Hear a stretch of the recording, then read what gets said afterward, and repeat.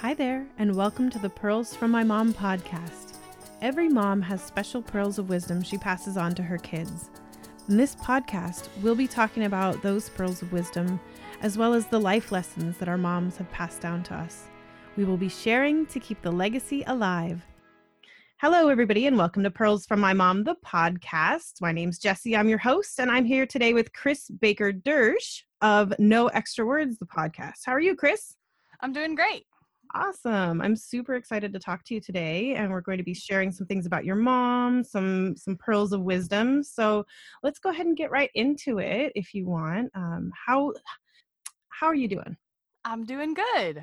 Doing good. It's a good phase in life. I think when you lose somebody, there are good phases in life and bad phases in life, and I think we're in a good phase of life right now. Oh, that's awesome to hear. So tell us a little bit about your relationship with your mom. Let's start off with that. My mom and I were very different.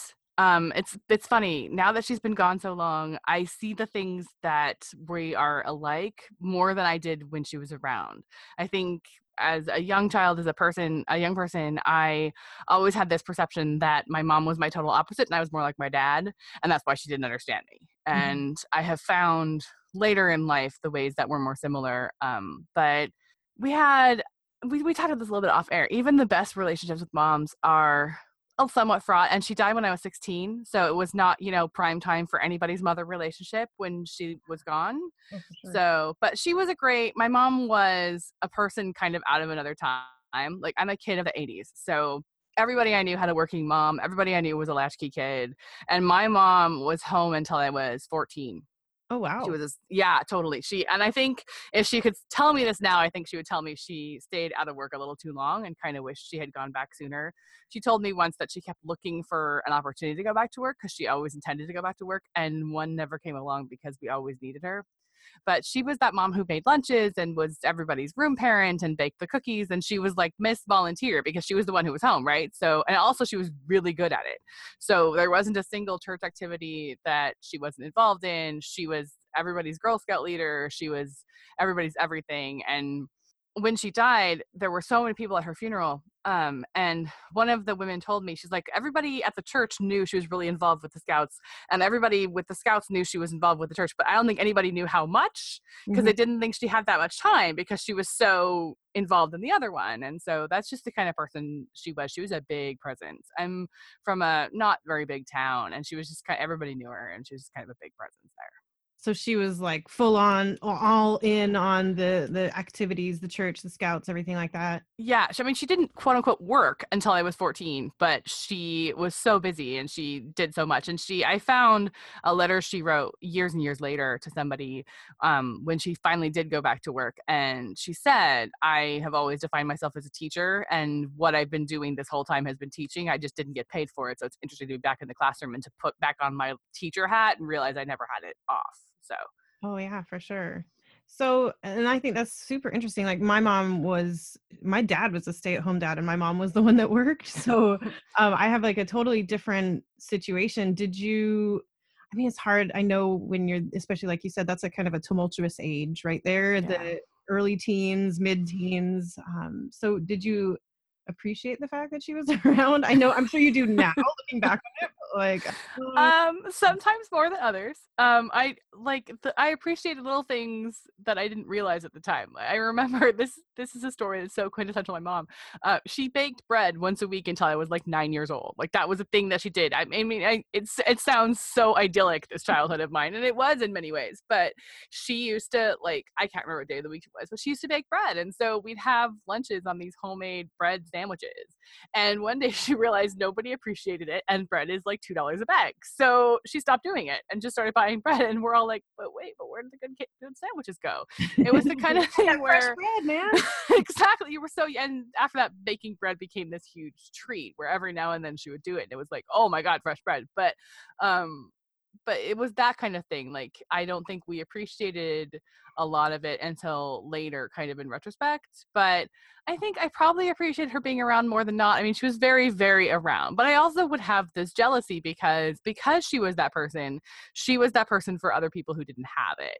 So, if there was a kid in the Girl Scout troop who was struggling with her relationship with her mom and couldn't get rides to meetings and things like that. Like my mom would step in and kind of be that person. And I remember being very jealous a lot. Like, this is my mom. Why is she spending so much time with Tessa? I don't get it, kind of a thing. She's not everybody's mom. She's my mom, right? Exactly. And again, that's the kind of thing that I really, really appreciate now as an adult. And she herself was the child of an alcoholic. And so I think some of those kids really resonated with her. And she, you know, she knew she wasn't their mom and she wasn't out to save them, but she knew from her own experience that this was really, really important to be a stable adult in their lives. And that was something I just didn't understand at that age. Mm-hmm, for sure. Now, you said she was a teacher, I mean, like previously before children, and then she went back. So she only got to go back to work for a couple of years then. Yeah, she had taught like primary school, like first and second grade, and she went back. I think I was 14. So it's a crazy story how she went back. She went back first for jury duty. She had like the worst jury duty in the history of the world.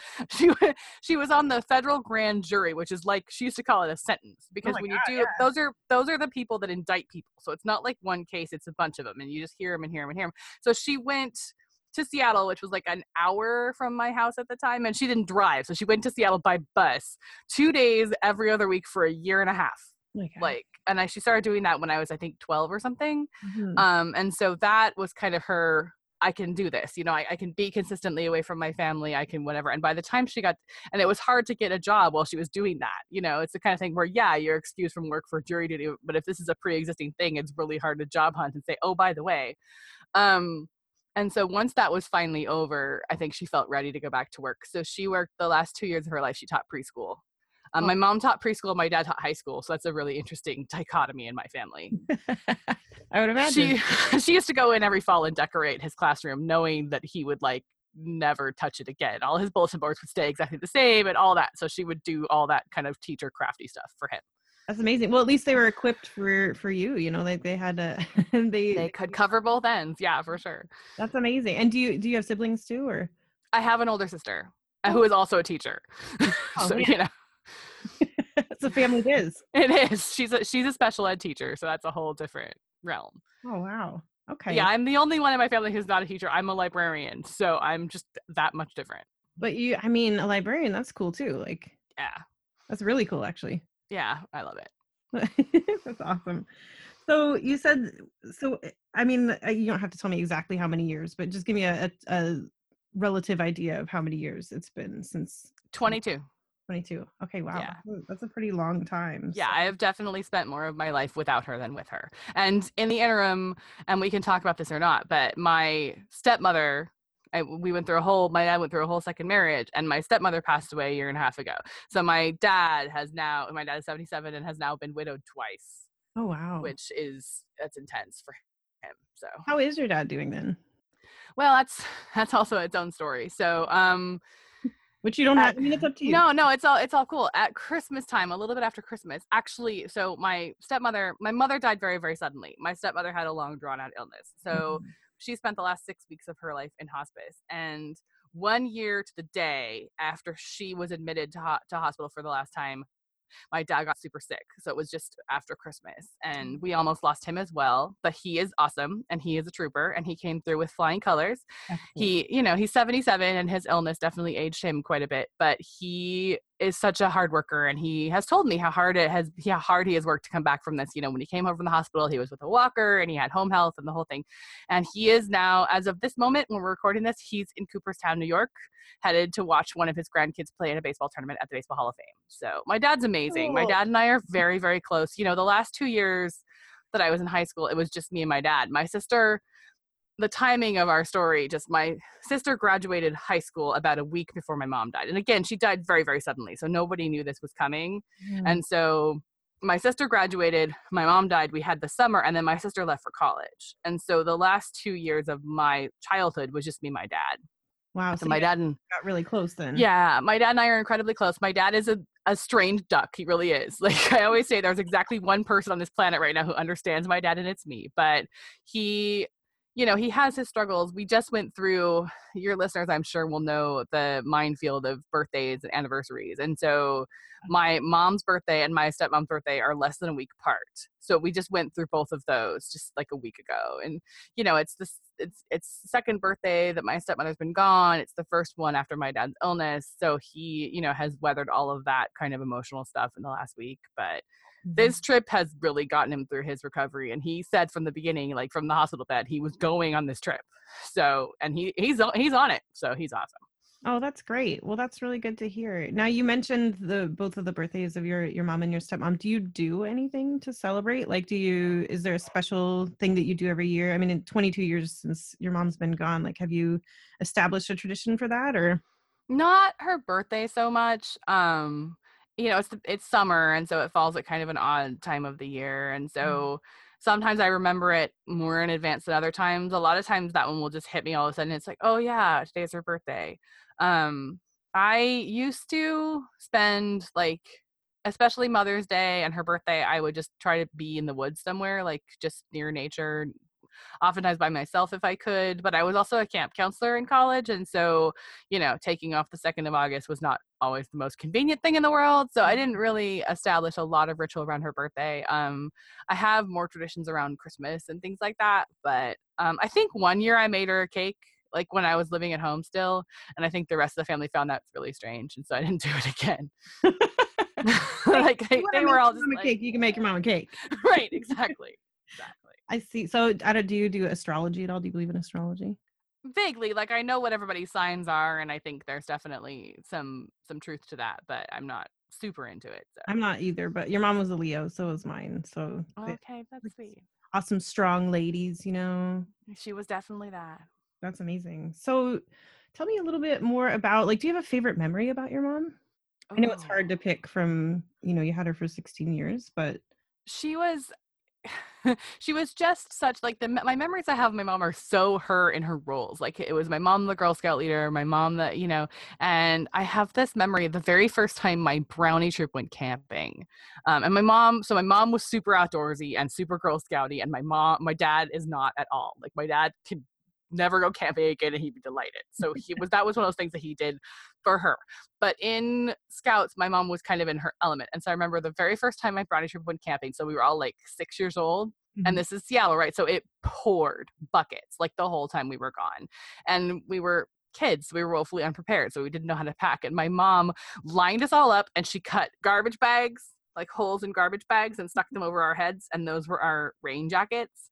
And so I have this memory of these 6-year-olds like tramping around in the rain. And my mom was wearing this like plastic shopping bag on her head as her hat, but she was like in her element and she was loving it. And I just have so many memories of her figuring out stuff like that and figuring out how to make things fun. Like I remember we had one summer where for some reason there was just no money, and my parents are both teachers. So it was like, incomes were always stable and we always had health insurance and we didn't suffer, but my mom was a stay-at-home mom. So for years we lived on one teacher's salary. Mm-hmm. So there was never like extra money. And so there was one year we didn't have any kind of vacation at all. So my mom decided we were going to discover Washington. So we went to every historic site, every museum, every fort, everything.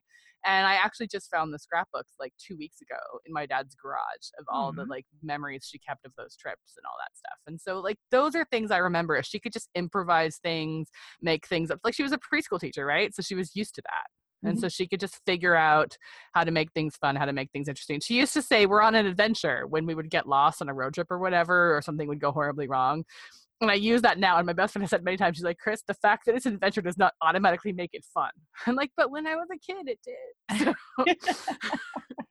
I love that. It's so funny because I'm listening to you talk about your mom and your story, and we're the same age, and there's just so many similarities. I know this is your story, so I'm not going to bust in, but there's so many similarities between your mom and my mom. I remember she took my whole entire Girl Scout troop and my sister's girls. We were on different troops, and she took us all to see Troop Beverly Hills. Do you remember that movie? Oh, I love that movie. I still have the videotape somewhere, and I don't think I have anything to play it on anymore. I love that movie. Yeah, and my mom bustled us all in there and like lined us, got all our popcorn and everything like that. So it's and she was outdoorsy, and she was also, we would get lost and it would just be an adventure. So I really feel that with you and your mom, and that's amazing. So you went around Washington. Hey, my mom lived in Washington for a few years outside of Spokane. It's a little farming town called Tico. I don't know that one specifically. Really close to the Idaho border. Okay. Eastern Washington is a place we used to drive through a lot. My dad's entire family is from Montana. So Okay. we used to do these. My mom wouldn't go. So she would send either me or my sister on an epic road trip to Montana with our dad. So every year, every other year, we would drive to Montana. And then that year that we discovered Washington, I don't think we got quite that far east. Like she really wanted us to see the east side of the mountains. Washington, for people who don't know, is like split in half by mountains. And so, but we would get to like the central part and then it would be time to head back. So. Oh, sounds like a really fun trip. Yeah, I got to play Clark. I remember this vividly. We were at Fort Vancouver and they were doing a reenactment of Lewis and Clark and they picked me to be Clark and I got to wear like the buckskin and the whole thing. So Oh yeah, that's amazing. yeah. That's awesome. Well, I think those are great memories. I mean, I love that you have this picture of her. And, if you were 16 when she passed away, that had to be really hard for you, I would imagine. Yeah, I mean, it was like I say, and it's one of those things where because she passed away at a complicated time in our relationship, just because I was 16, I think I dealt with a lot of guilt from that for a really long time because, the last things I said to her weren't so nice and our last encounters weren't so awesome. Like, I honestly remember, I'm going to be brutally honest here, I remember my last concrete memory of her is being embarrassed by her.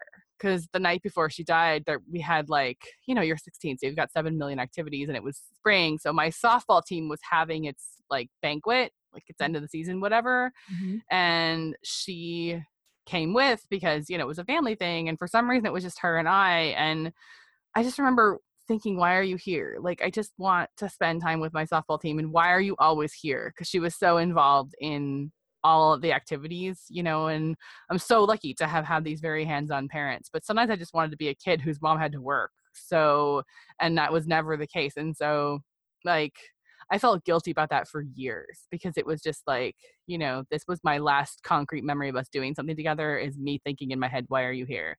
And I had to let myself off the hook finally and be like, you were 16. This is what 16-year-olds do. This is what 16-year-olds are designed to do, is push parents away. Mm-hmm. And of course I had no idea that she would not wake up the next morning. That's, you have no way of predicting these things. And I also know that she was 16 once. And, that's the other thing that age gives you, is a perspective that adults really do remember what it's like to be that age, even though you don't think they do. And so giving myself some of that grace has been, but yeah, she died very, very suddenly. She had a heart attack at 48. Wow. Yeah. So it was literally, she woke up early in the morning and couldn't breathe very well. And, the paramedics came and she was gone by the time she got to the hospital. It was very fast. Oh my gosh. I always wonder, my mom had cancer. And so I had an 8-month period where I knew that we were going to be losing her, Yeah. And so I kind of had an opportunity to say everything that I had wanted to say. And I had my mom for 35 years. So, yeah. I had, double the length that you had yours for. And so I was probably selfish with my mom until I was 25. You know what I mean? Yeah. So I'm glad that with time and perspective, you've kind of, it seems like you've, forgiven yourself or kind of let go of that guilt, because I mean, certainly at 16, you can't predict, and everybody's a bit self-centered, at least until they're in their early 20s. Yeah.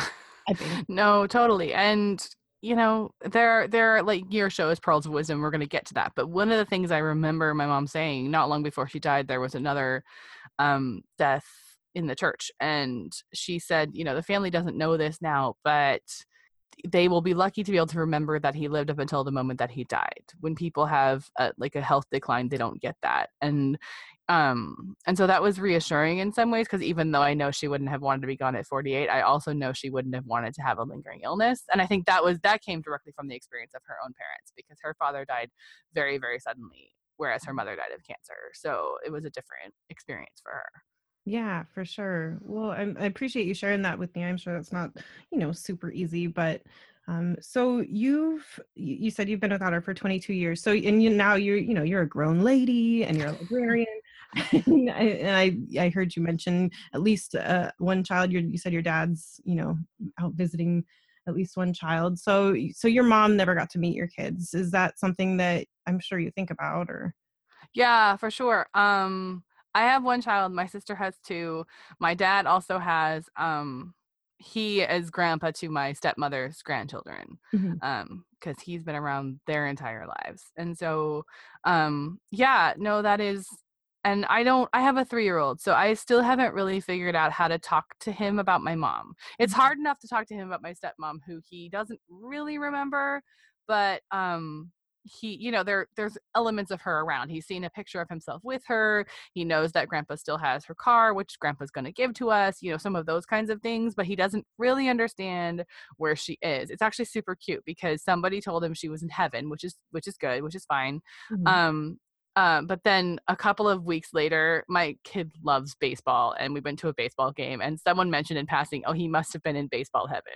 So he thinks that heaven is baseball heaven. So he will say to me, Grandma Sandy's in baseball heaven. And it's like, no, that's not really how that works. But so I would love to be able to talk to him more about my mom and give him an understanding of who she was. He's just too little, but I don't know how, as he gets older, to give him kind of that connection to family. And my nephews don't, like, my sister is not super connected with family or family history or anything else, and it's something my older nephew, who's 12, has asked about, like, just the history of the family. And I've done a little bit of genealogy, and so figuring out how to share that with him, because he just doesn't have, they're not close with their other grandma, and so he just doesn't have that. And I grew up without grandmas myself. My grandmas were both gone before I was 2, and I had a wonderful village of people who kind of filled those gaps for me. Like, we had a best friend's grandma who we called grandma, and my great aunt basically decided she was going to be my grandma and filled in that role. But thinking about who, my husband's parents are awesome, and so I'm really glad that my kid has a grandma and has a really good grandma. But thinking about who fills in those gaps, and well, the relationship with my stepmother was complicated. One of the things that brought us closer together at the end is I didn't have any hangups at all about her being Grandma Sandy to my kid, because it's sort of like, in a perfect world, my mom would be here, but she's not. And so why would I deny my child a grandma who's here and loves him, even though my relationship with her might be a little bit complicated? She's around and she loves him. And now that my dad is on his own, seeing that he has not just the 3 grandchildren, but he has all 8, that's really special too. So, Oh, for sure. layers of families get complicated. But yeah, it does hurt that she will never know my kid. And I see less with mine, actually, but more when my nephew was little. I would see similarities between him and her and be like, yeah, that's a little tick or a mannerism or an expression that is just so your grandma, and it's sad that she'll never get to see that. Oh, for sure. Well, I mean, and that's kind of one of the reasons I started Pearls for my mom, was because I'm terrified at the thought to think that my kids, my daughter was 3 and my son was 5 when she passed away. Yeah. So I'm just terrified at the fact that they're not going to, and I know that my daughter doesn't remember her that much. And my son, who is really close with her, doesn't remember. He's starting to say that he's not remembering things. So that was, Yeah. but I mean, is there anything that you do for yourself to keep her presence around you? Pictures or recipe books or anything like that? My favorite picture of her, we had 2 pictures of her that became really important in the months after she died. We had family pictures taken, so my sister had graduated from high school just like a week and a half before she died. So we had family pictures taken at that time because my grandpa was in town. Mhm. And so that was the picture, that was the family picture with her in it, was what was up at the funeral and whatever. And I always hated that picture because I thought she looked terrible in that picture, and she probably didn't feel good. I mean, looking back, I'm fairly certain that, now that we know how heart attacks present in women, and we know so much more now than we did back then. And so looking back, I'm fairly certain in the week leading up to her death, she didn't feel well and probably didn't know why. And so I'm sure she didn't know why. And so I hated that picture. But there was a picture that had been taken a few months before that for my right around my parents' wedding anniversary, that's of the 2 of them, that I love. It's so her, and it's so special. And so my sister gave me a 5x7 of that picture as a gift for my birthday right after she died, like a couple months after she died. And that is what I have hanging. And I have had that picture, and I have taken that picture everywhere that I've been, even temporarily. That picture goes with me. And it now hangs in my kids' room because I don't know, I wanted her in there with, I have mostly like family baby pictures. Like, I actually have her baby picture hanging in his room, which is Aw. silly No, because it's this like picture that I had and didn't know what to do with. So I have some of these, and I have like a baby picture of my grandma and things like that.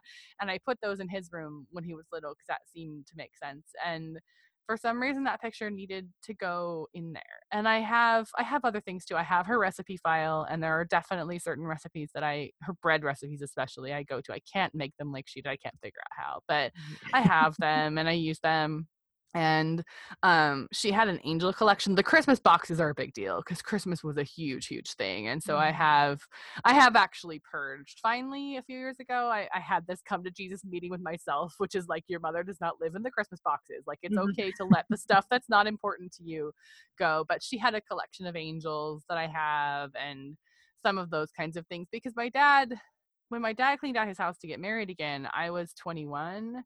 And so I just wasn't at a phase in my life where I could take a lot of stuff. And he saved a lot of stuff for me. But, inevitably in times like that, things also get lost, get sold, get missing, get donated. And nobody's trying to take it away from you. It just happens. And so there are things I now wish, like there was a really cool library table that she used to work at that I wish I had that I don't. And there's a couple of things like that. But, the things that I do have are special. And that's nice because, again, thinking about how to provide context of her for my kid, those are things we can talk about when we cook together and things like that. I totally hear you on your kids not remembering, because we went through that when my dad was sick. I remember that was a huge thing. It's like, how do I explain to my kid if grandpa's not here? And it's like, my dad is 77 and my kid is 3. So the reality is, I don't know how long we have my dad for, hopefully another 20 years, but I don't know. And so we got to make memories with dad while we have him. And they are so close. And it is so fun to watch the two of them together, especially as grandpa's been getting better.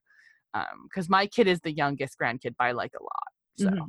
So he's the baby. He gets all the spoils. He is. He does. And he, I had an older grandpa as well. And so my grandpa was always super, super old compared to everyone else's grandpa, but he was also super, super cool. And he would let me like just mess around with things in his shop. And because again, I was like the much youngest. It's like, we've done this a million times. Why do we care? Just play away. It's cool. I love that.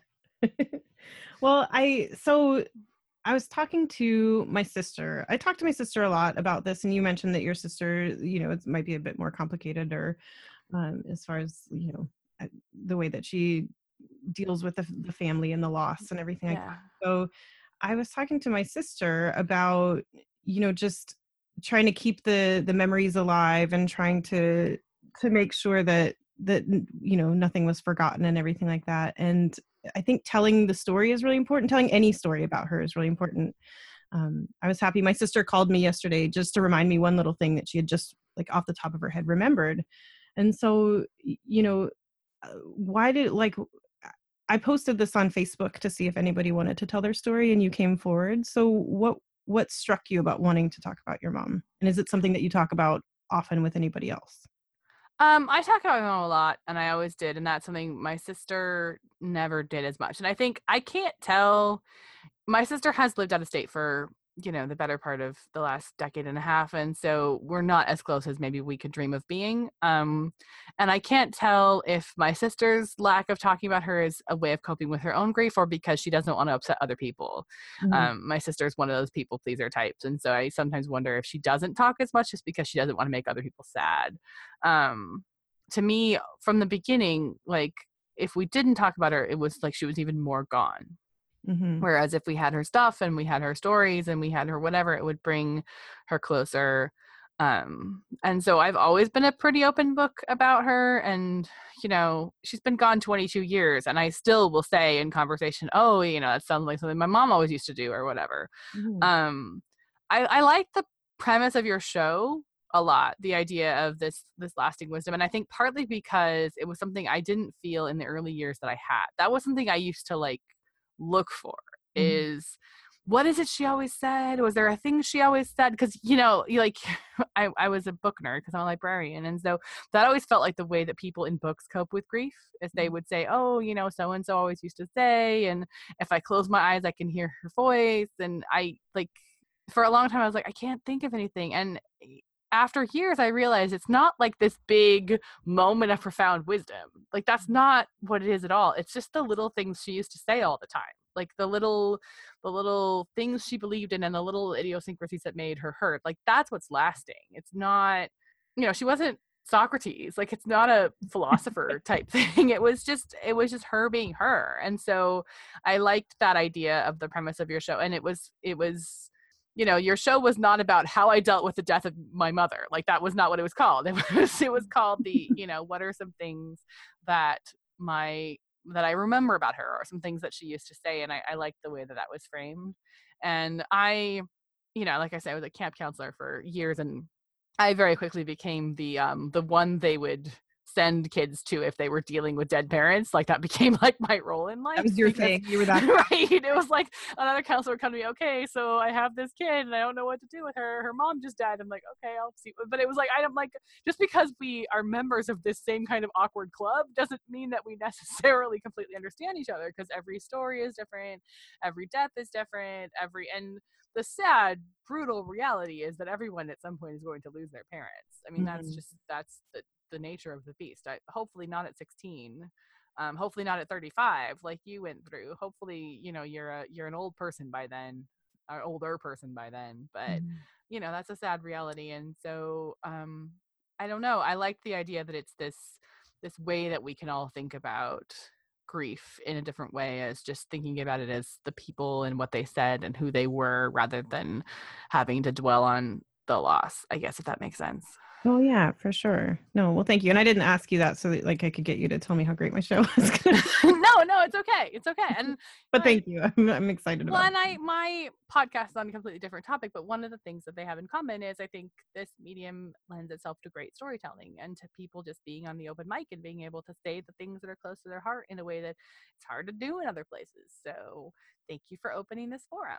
Oh, for sure. So I guess there might not be like one piece of advice, or maybe there is one pearl of wisdom that she gave you, or maybe it's the way that she lived. But like, what's the one thing, if you had to kind of wrap your mom and your mom's essence up and kind of tie it up with a bow, like what would be her greatest pearl of wisdom to you about? There's two, because I started thinking about it, like, and I don't think until I saw the call for you to have people come on your show, I hadn't really thought about, it had been a long time since I had gone like reaching for those. And there were two that went immediately into my brain. And again, they're not like great, grandiose things. As a parent now, I'm like, you have those days of parenting where you're like, I am awesome.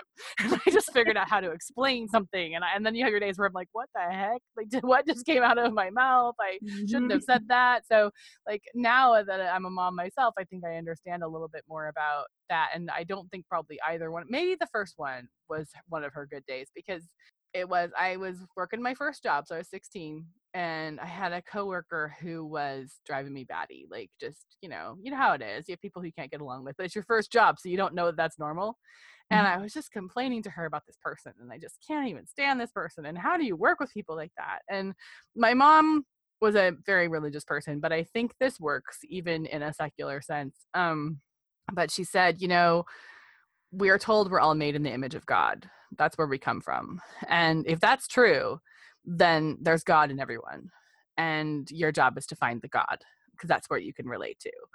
And that was just so profound. And I have come back to that time and time again. I think even if you take, if you're not a religious person, even taking the religion out of it and saying, there's something of beauty and truth inside all of us that makes us human.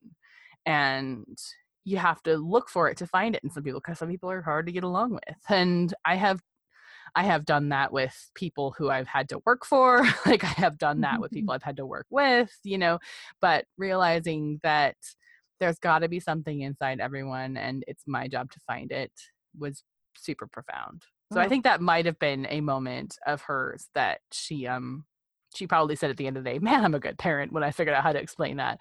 And then the other one is one she used to say all the time. She didn't believe in coincidences at all.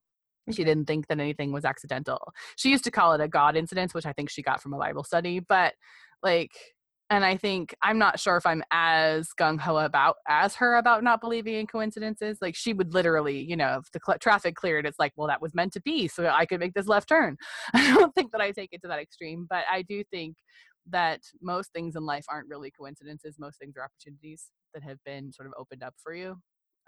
And not as much as we realize is accidental. And it's like I say, it took me a long time to get to the point where I realized those were pearls of wisdom that she left me that I wasn't even looking for, because they had just been part of like everyday conversations that we had. I think those are both great. I mean, the first one definitely speaks to the type of person your mom must have been, compassionate and understanding, and to help, a child try to deal with frustrations, or, I think Yeah. that's amazing. So you feel like those have shaped your life a little bit, or as well, Yeah. you just started thinking about, you kind of had the epiphany or the aha moment.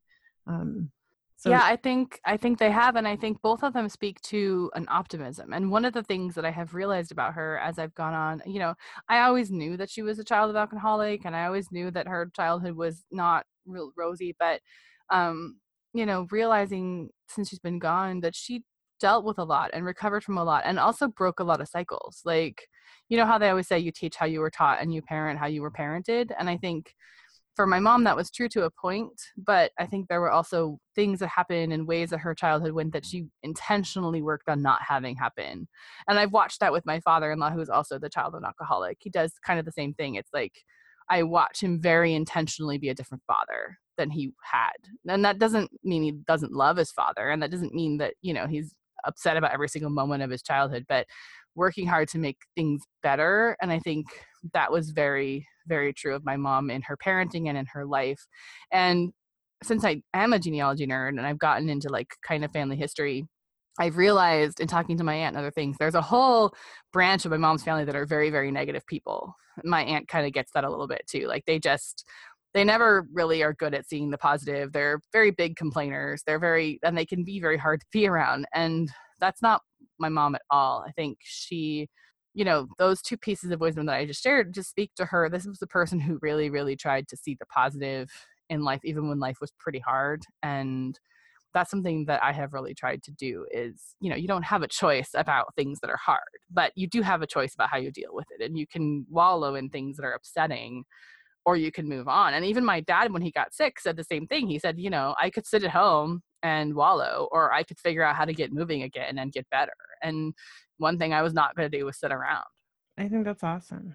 I think that's one of my mom's favorite my favorite piece of my mom's advice was you take the best and you leave the rest. And it's kind of Yeah, that same mindset that you were talking about. I So like that. well, and that's something that you can pass on, all those pieces of wisdom you can definitely pass on to your son. So that's a little Yeah, piece of your mom and him, which is awesome. yeah. So real quick here, I know I don't want to make you the camp counselor that everybody has to go to. No, it's okay.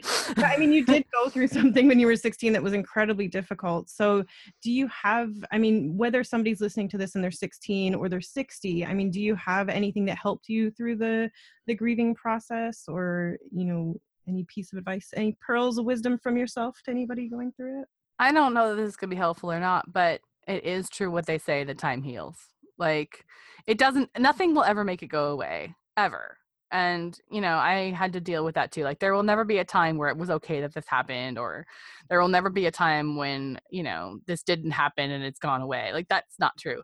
But there will be a time where the bitterness kind of goes away and you're left with some sweeter memories and some happier thoughts.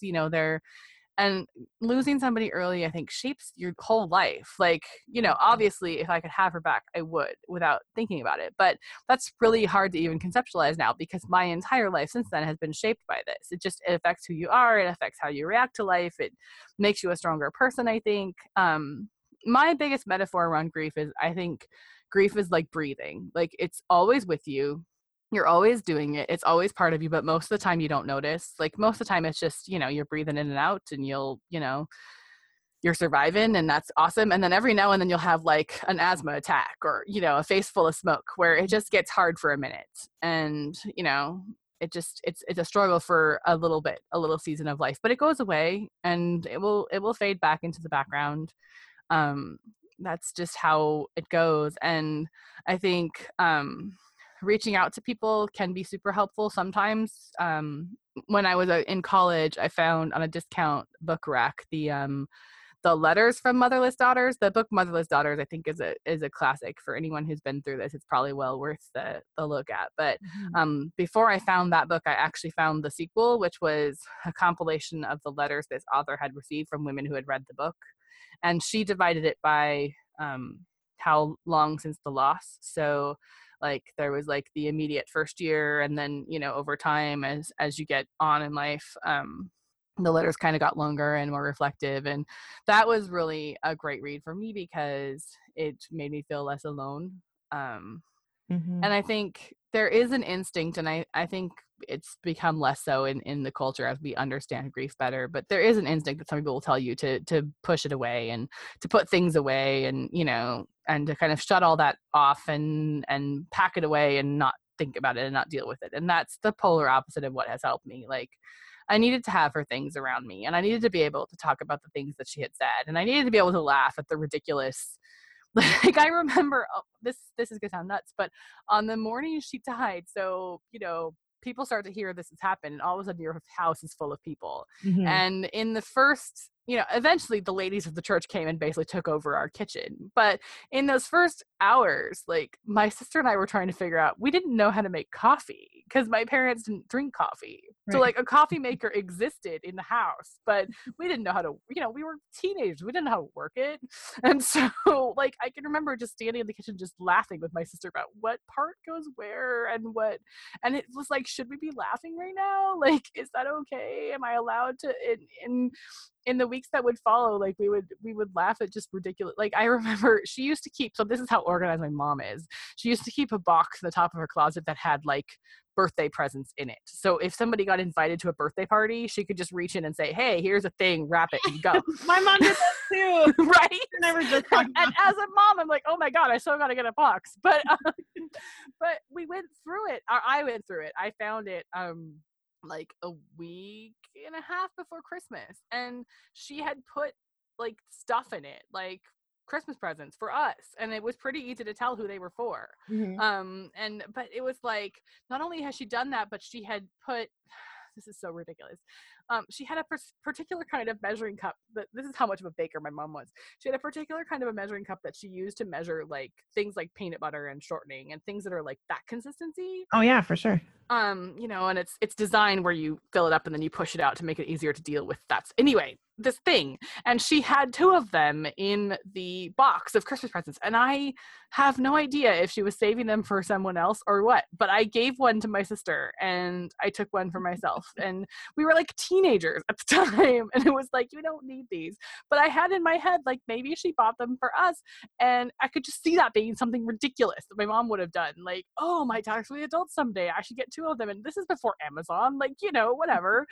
And so just the ridiculousness of all the quirks that made her her, and being able to laugh at them. And I still, 22 years later, use the stupid measuring cup every time I measure peanut butter in my kitchen because it works so well. And so, like, all of the little ridiculous moments, I talk to her, like, it's sad that she can't argue with me anymore because I want to, like, sort of argue with her, like, Mom, seriously. And she can't argue with me anymore, but I will say it, like, out loud to her. And it's so interesting because my family has been through an entire other loss since then. Like, we, like I say, my relationship with my stepmother was more complicated, which I think was just bound to happen just because of the circumstances of family. And that was a relationship that started out awkward and that we got better and better at, and I think finally repaired before she died. But I watched my dad, and my dad kind of has to put marriage number 1 on the back burner a little bit. Like, he will talk about my mom's birthday and he will mention my mom, but that's not kind of what's forefront in his mind, especially now. Like, and it's been a long time, and I think that used to make me mad, but I feel like I understand now. That's just like a self-preservation, like, just to keep himself functioning. He had to be kind of like, I had this marriage, that was over, she is gone, we will always miss her, but let's put that over there so we can focus on the family that we have now. And now that he's grieving his second wife, he has to kind of focus on doing that work. And even though it kind of gets muddled sometimes, but it's like being forgiving about moments like that where, especially this week we just went through of birthdays where we can talk about both of them and it all gets all mixed up and convoluted and crazy. Mixed up and convoluted and crazy is how grief goes. You just have to kind of let it ride. That was a really long answer to a really short question. I loved it though. I think it was, I feel like if other people are listening, they're, because that's how your brain is so jumbled. You see that grief curve or whatever they call it, and it's not like that. Like, everybody knows that's gone through a major loss. It's not, it's like roller coaster, and then it's like twisty, and then it goes back, and then it goes forward, and then it goes up and down. And so I think I think that was a totally perfect answer. So, and your brain will protect you. Like they will have moments, especially early on, where your brain will say, oh, we can't deal with this right now. Like we're just gonna close off and move on so we can deal with the things we have to deal with, and then we can get back to that, because otherwise you're lost. You're just in this rabbit hole for so long. And so I don't know. But time, like I keep coming back to, time is what will help sort of brush away those sharp edges and make it less painful. That doesn't mean I don't cry. That doesn't mean I don't sit and wallow sometimes 22 years later, but it's not the same as it was at the beginning. No, well, that's good to know. I mean, I'm only 2 years out, and so it's good to know that it gets better. So, I guess just one last question for you: is there anything? I mean, you lost her abruptly, so you like you said, your last memory of her, you had a lot of guilt for. You didn't feel great about it. Is there anything that you wish that you could like tie it up in a bow with her and just like say, or do you say that? Is there something, you don't have to tell me what it is, but you can, whatever you want. But have you done that? Have you written her that letter? Have you tied that up in that bow? Well, this is where we get all like the part of the conversation that my family doesn't like to hear, because it gets all like into the mystical and the beyond and the whatever. But all I can tell you is what I experienced. A couple of weeks after she died, not super long after she died, I had this dream that was so real. You have those dreams that are just, you feel like you're there. And we were sitting at the table just talking, her and I, and it was so weird. It was so like, I don't know. I asked her how things were going, and she said, and I will never forget this, she said, well, I miss everybody, but I'm less busy now because, I don't have all the Girl Scout work to do. So it's kind of relaxing. Like, that's literally what she said. And we just kind of had this, it wasn't a long conversation, but it was just a check-in around the table like we would do. And, I remember waking up and just feeling so at peace in that moment. And at the time, I thought it would happen again. At the time, I thought, oh, maybe I get to dream about her sometimes, and that will be like comforting. And that's not true. Like, that was a one-time kind of thing. I think, again, your brain protects you and doesn't let you stay in a certain place for very long because it knows it's not healthy for you to be there. And so, like I say, she was a very religious person. I am less so, but not a-religious. And so I sort of always thought of it as her stopping by on her way to wherever she was going just to tell me she was okay and that it was okay. And I never got to have that again. And I used to wish for it. Like, I used to like lay in bed and beg for it. Please, can I dream about her tonight? And I only had that experience one other time in my life, and it was while I was delivering my son. Like, and she didn't talk so much, but it was the same kind of thing. It was like a dream, except it was very, very real. Because, anybody who's been through labor, you kind of have, I went unmedicated for, it's a long story, but you kind of, as you progresses, you sort of go deeper and deeper into yourself, and you really can't tell what's going on outside in the realm of the world because you can't focus on that. And so when I was kind of in those moments of like at the end, like pushing him out, I remember really vaguely what a couple people that were right next to my ear were saying about needing to push and about you're doing a good job. But what I really remember, she didn't say anything, but I remember like feeling like she was standing there. And now I'm going to cry. And it's like, I don't know enough about my own religion and spirituality to know what that is or what that means. But I do know that it was real and it was my experience, and it's the only thing I can do is describe it and tell you how it was. And and I know now that it's not going to happen regularly. At 16, when I got that first dream of her, I felt like that was going to be a thing that we would get to chat, and I didn't get to have that really ever again. And so I know now that this may not ever happen again, and I have lost track of even what the question is now, but just anything that you wish you could say. But I think, so I never really got those closure moments, but I think I got some indication that she's not completely gone. And so it's okay. And we're able to move on, and I don't have to get stuck in feeling bad about anything that I did or said, or like, I guess that's the answer to your question. I think that's amazing. I'm so happy that you talked about, the dream that you had, and that you felt her presence, during like the literally most important time of your life when you're in labor with your son. So I think that's super powerful. So I guess that's where we're going to leave all of that stuff. All right. I super loved talking to you, Chris. Like, I feel like I could talk to you all day long, but I get to thanks for letting me come on. It's fun to get to share stories of life. So yeah, no, that was amazing. You're super. I feel like our moms would have been friends. My mom was a baker too. You know, like awesome. And she had a teaching background as well. So I feel like they would have been good friends. I feel like we, you know, if we lived closer to each other, we'd be good friends. So awesome. I super loved this chat. But now really quick, I just want you to give you a chance to talk about your podcast, your No Extra Words. All right. No Extra Words is a short fiction podcast that I started when I was a mom of a very young child as a way of sort of getting a voice out into the world and getting to have a creative project. So we share little bite-sized pieces of fiction of all kinds and all topics for busy people who don't have a lot of time to sit down and read or anything like that. So most of the stories are 5 to 7 minutes long. We do a couple of them per episode, and they all revolve around different themes, and it's just noextrawords.wordpress.com. So I hope you'll have a listen, take a look and see. And yeah, I it's been super fun chatting with you too. I've enjoyed the conversation. Like I say, I think podcasting is a really cool medium in which to be able to tell stories, and I think you opening up this venue for people to talk is awesome. And yeah, no, I think our moms would totally be friends. My mom could make friends with just about anybody, but she loved people with whom she could talk about food and scouts and fun stuff.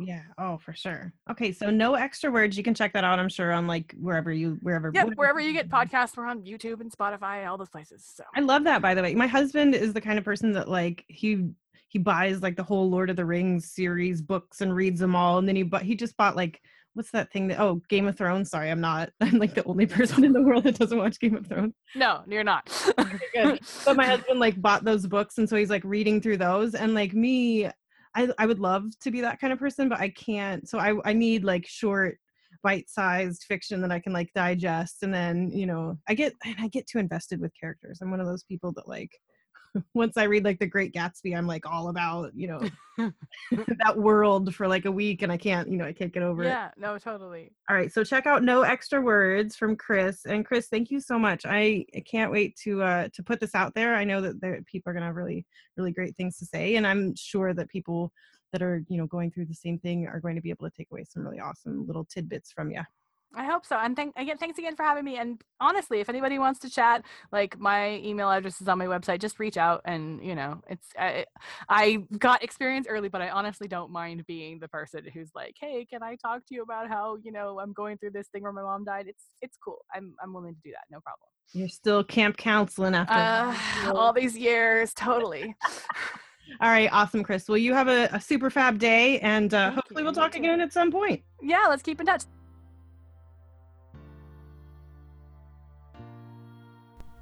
Thank you so much for listening to the Pearls from My Mom podcast. I enjoyed chatting with Chris and would love for you to check out her podcast, No Extra Words.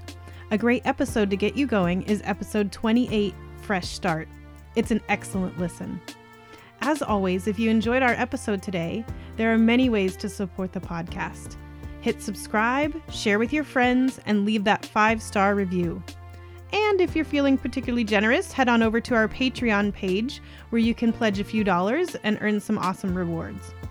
For questions, comments, suggestions, or if you want to tell your own story, my email is share@pearlsfrommymom.com. This is Jessica Hott, your host, and until next time, keep on sharing to keep the legacy alive.